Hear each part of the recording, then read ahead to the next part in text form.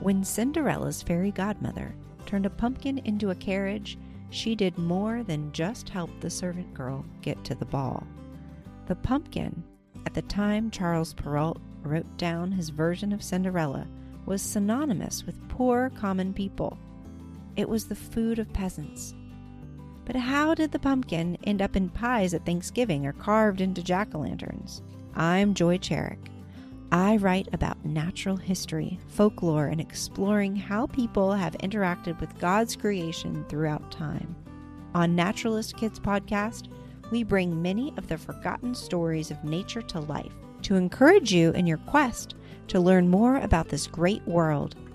We'll tell you the stories behind why a black cat crossing your path is bad luck, why the pumpkin is the staple of a Thanksgiving feast, and why a mother cottontail rabbit is hardly ever found near her nest of kits. In each episode, I'm joined by one of my 6 children. In our first episode, we are going to tell you about Native Americans, pilgrims, Cinderella, and how many types of flowers the pumpkin vine creates in order to get a pumpkin. Naturalist Kids Podcast starts on October 5th, 2020. Don't miss a single episode by subscribing today at Apple Podcasts. Naturalist Kids Podcasts, forgotten stories from nature brought to life.